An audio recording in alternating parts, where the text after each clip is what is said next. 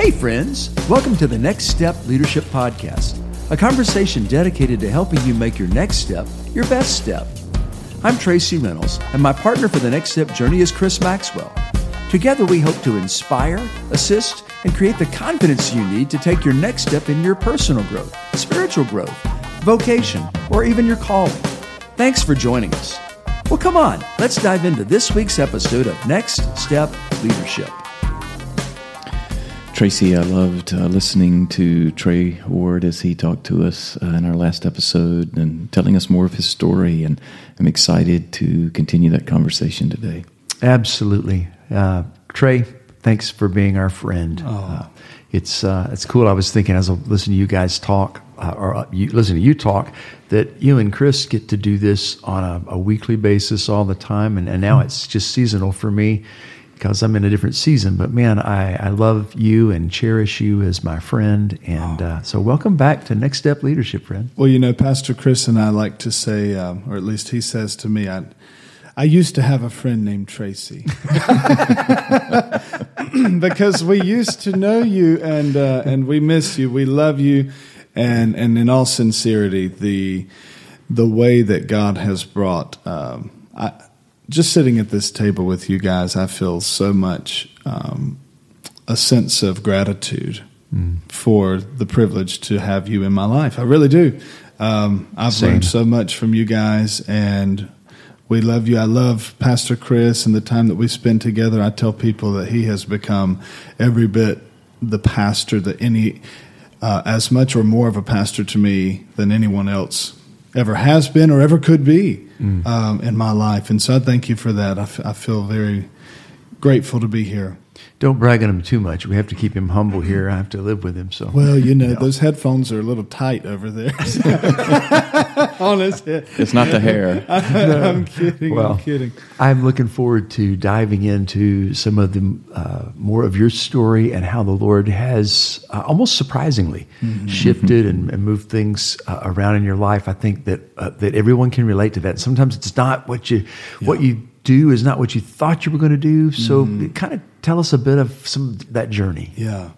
Well, when I was in high school, I remember telling my dad that I would like to be a pastor. And at that same time, I was interested in music, as we talked about in the last podcast.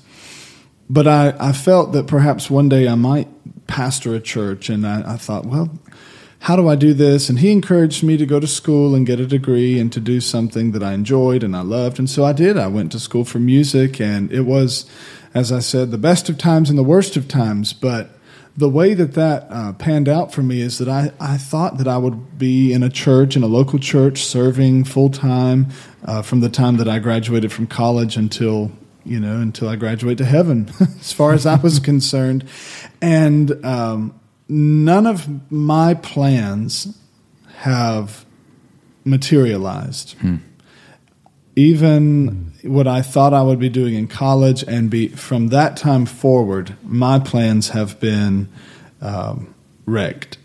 And I'm thankful for that today as I'm sitting here with you guys, but it has been a process of coming to understand that what I think God wants for me and what God wants for me are not always the same thing.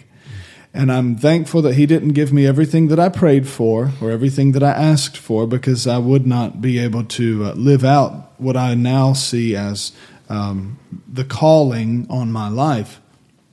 I remember a few years ago when Dr. Beecham, our friend Dr. Beecham of the International Pentecostal Holiness Church, he came to Emmanuel and he spoke on the idea of your occupation and your vocation coming together. That your occupation is that thing, the way that I have retold this to others, the way that I say it is that your occupation is the thing that helps you to make a living. How do you make your money? What keeps you busy, that occupied? Your vocation is that sense of calling and purpose and mission for your life. And if you can bring those two together, that's really the sweet spot that we're all looking for. And I think of how in my life, the thing that I get to do for a living is the thing that gives life to me and helps me to participate in the abundant life, to experience the abundant life that I believe Jesus was speaking of, the life that is flourishing in the work of the kingdom. So, Pastor Chris, you and I have talked about this before, but what does it look like to live out the kingdom of God, to live within the kingdom of God? And I really believe that there's this verse, 1 Peter 4:10, where the writer says, "Let each of you use the gift that God has given you to serve others," basically. And I think about the fact that God has given each of us a gift, and the intent is for us to use that gift as we serve others. And if we can do that in a way that, provides for our living and helps us to have a house and a car and put food on the table and clothes and go, maybe go on a vacation sometime, to be able to do the thing that you love to do, that God has gifted you to do, and to make money doing it, is a really cool thing. And I think that the kingdom of God looks like everybody doing that thing that God has gifted them to do. And as you, Pastor Tracy, have said, finding your right seat on the bus. Where do I fit? Where's my sweet spot that God has created me for? And I think what has happened in my life over the last several years is that I've come to realize that some of the ideas that I had for my own life and my future didn't necessarily line up with that thing that God had in store for me, and or had gifted me to do. I have almost been, I hate to say this, but somewhat begrudging of my own musicality because I wanted to do something different. And I wonder how often, what I had to come to the realization of was that if God gave me the gift, is it an affront to God that I am not satisfied to use the gift that God has given me rather than to wish that I could be doing something else?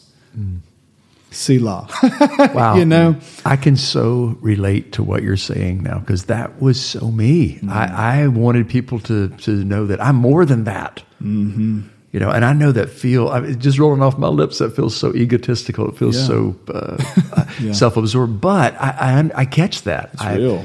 And it's amazing to say, God knows where the intersection of that, where the apex of that, where they correlate together, and what, He's got more for us than we know. And so tell us more about that journey. Yeah.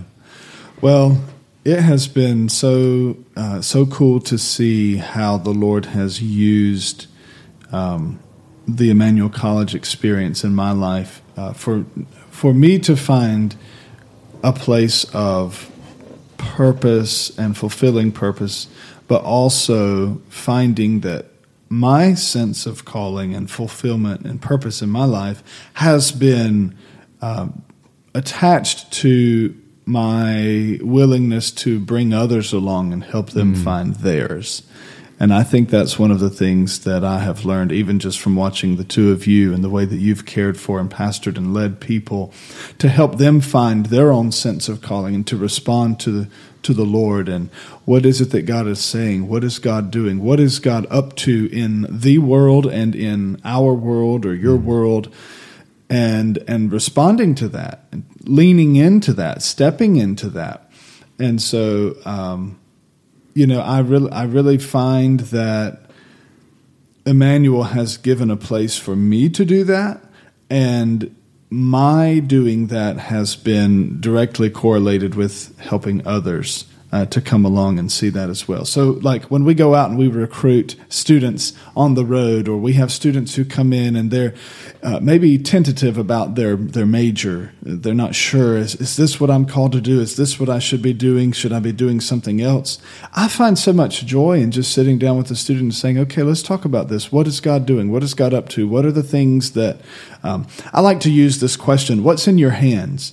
And refer to Ecclesiastes, where the writer says, whatever your hand finds to do, do it with all of your might. And Paul sort of uses a similar phrase in Colossians chapter 3 when he says, whatever you do, whether in word or in deed, do it all for the glory of God.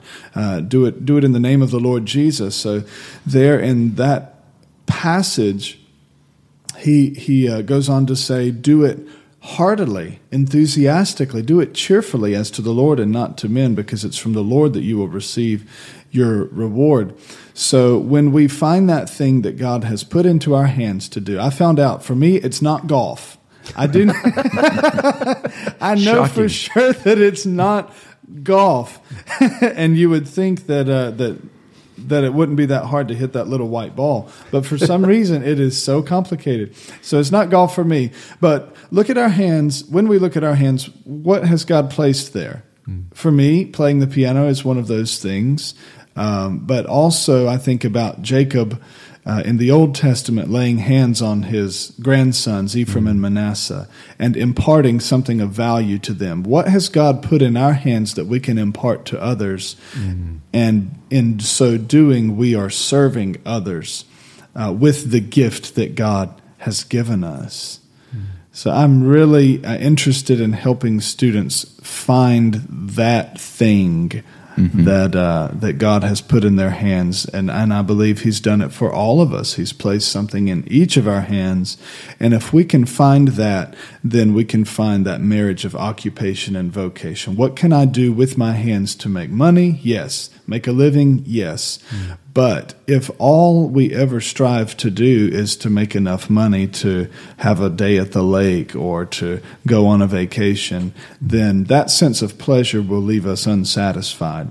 That there is no purpose in that until we find a way to marry our occupation with our vocation, which is that calling that we've received from the Lord. And if we can put those two together, then we find what it means to honor Him and to serve the Lord, to serve others, not to please others, but to serve others. And as we serve others, we are serving the Lord, not people. Yeah, that's not so other good. people. Trey, I love that. And one of the ways that I think about that so much is we are obsessed with the what. What that we are doing, what we're doing, the vocation, the job, the title, the role, but we miss the why. And that's the way, I like the way you explained it.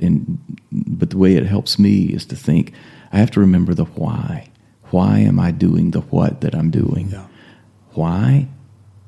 To go and make disciples. It brings us back. I am to mentor and to love God, love people, and apply that by mentoring them and guiding them in this life journey. And sometimes it may mean sitting beside them and just listening. Yeah. Other times it may mean, okay, here's some suggestions for you. But those are the whats. But the why that I do that is to help guide them in this adventure of life. And sometimes we miss those. Yeah. We're so focused on the what am I going to do? We're living this what I must do world, and what it means about me that I'm doing all these whats. Why are you doing that though? And we need to be at peace with the why so that it can motivate us to do the whats and do the whats well. Yeah. Playing off of that, you were sharing some things off mic with us that God has recently been doing. And, all of us care about next generation. So what are some encouraging things you see that's happening in and amongst our next generation that maybe others don't see it that way, and they just need a little encouragement to say, wait a minute, let me just tell you a couple of things that God is doing that you're so excited about. Would you go there? Yeah. Well, we've talked a little bit about the story that I shared of a student in the last podcast and the way that God used an experience that I had in a rehearsal to help me remember what I'm here for. And, you had Lynn Sweet on not too long ago. I remember hearing Lynn Sweet say at some point that the idea of a generation has shrunk from, 40 years to 20 years to now. It's almost just every 2 or 3 years that you have another generation. So what that can mean is that someone who, like myself, is 30 years old can be not too far ahead of the people behind them and still be offering something to a next generation. Love it. And what we're seeing, and I love to see with our students, is that the seniors, the way that the juniors and seniors take under their wings the freshmen and the sophomores and sort of teach them the ways, the ways of coming to a place like Emmanuel College and getting adjusted. And I love to see that passing down. I love to see them sitting. The other night we were at a dinner table and I was watching two students talk with one another. That kind of relationship is so special. And I think that's a very important aspect of what is happening today as it relates to passing on something to the next generation. There's a real emphasis now on the importance of that relationship. Yes. It's hard to pass anything down of value without the relationship, because if you receive it, you don't really know what to do with it unless there was a relationship that helps you to appreciate it. Yeah. Even if it's difficult news, I had someone one time really kind of rake me over the coals about something that I had messed up. I had truly messed up. But the way that it came across was as if they were trying to be corrective, and I wasn't sure how to receive it. This has been years ago, but pre-Emmanuel College days. I wasn't sure how to receive it because I didn't really even know this person. And it was hard for me to take that news. What they were saying was true, and I knew that I needed to do better. But the fact that it was coming from a person that really had only a transactional relationship with me and not a deeper discipleship kind of relationship. Transformative relationship. So I love the fact that the relationships that we have together give us the credibility with one another to speak into one another's lives. And we're all better for it. So I see some really great things happening as one generation, micro-generation, speaks into the life of the next, and it goes both ways. And so I'm encouraged by the students in as much as I do whatever I can to encourage them. I'm growing as much as I'm trying to help them grow. That's a really cool thing that's happening right now. So how is it that working through difficulties, could be conflicts, it could be just troubles or challenges, how does that factor into that developmental relationship? Oh, my goodness. Some of the toughest conversations that I have ever had have led to some of the most fruitful relationships. On the other side of a really tough conversation can be a really great new way of communication. The relationship is stronger. I know, for Pastor Chris and me, when we walk through difficulties together, we have to have some of those difficult talks or try to figure things out together. On the other side of it, you're better for it.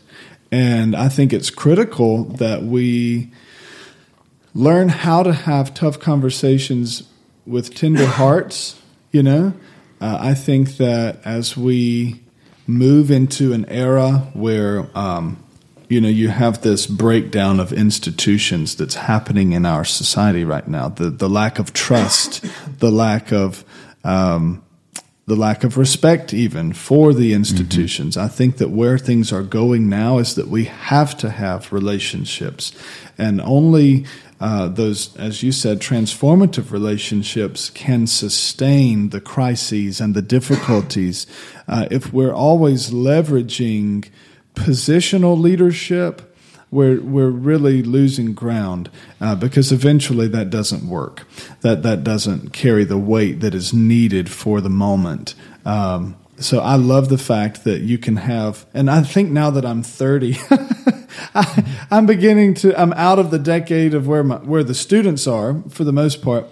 You can have some of those tougher conversations and also understand this is so that on the other side of whatever is happening right now, we will all be better for this, and wiser for it. I don't think that you can grow with wisdom unless you have an openness to learn from your experience, and the relationships allow you to have those kinds of conversations that help you to learn from the experience and gain wisdom. Well, both of you guys are examples to me and to many people of caring, of loving, of serving and mentoring and making a positive difference. So, man, I'm honored to be your friend, Tracy, and Trey, I'm honored to be your friend. And we're on this journey, not alone, not in isolation. We're on this journey together, all trying to find ways to make our next steps our best steps. Thanks for joining us on Next Step Leadership, the weekly conversation dedicated to your personal growth and leadership development. Chris and I are so glad you dropped in. You can find us on all your favorite podcast providers. Do us a favor and hit subscribe. And if you really want to help us, give us a rating. We so appreciate your support. Check out our show notes for more information regarding guest contact information. Chris Maxwell's 11th book, Equilibrium, 31 Ways to Stay Balanced on Life's Uneven Surfaces, is available now at www.chrismaxwell.me or Amazon, where you can find all of Chris's previous books as well. Our featured music is by Casual Americans. You can find their new musical releases at www.casualamericans.com or at your favorite music suppliers.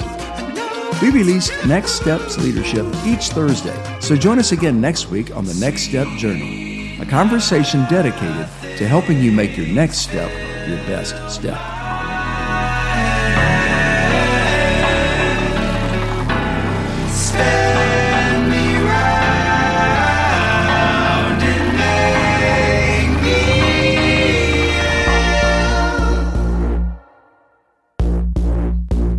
What? Ooh, are you listening to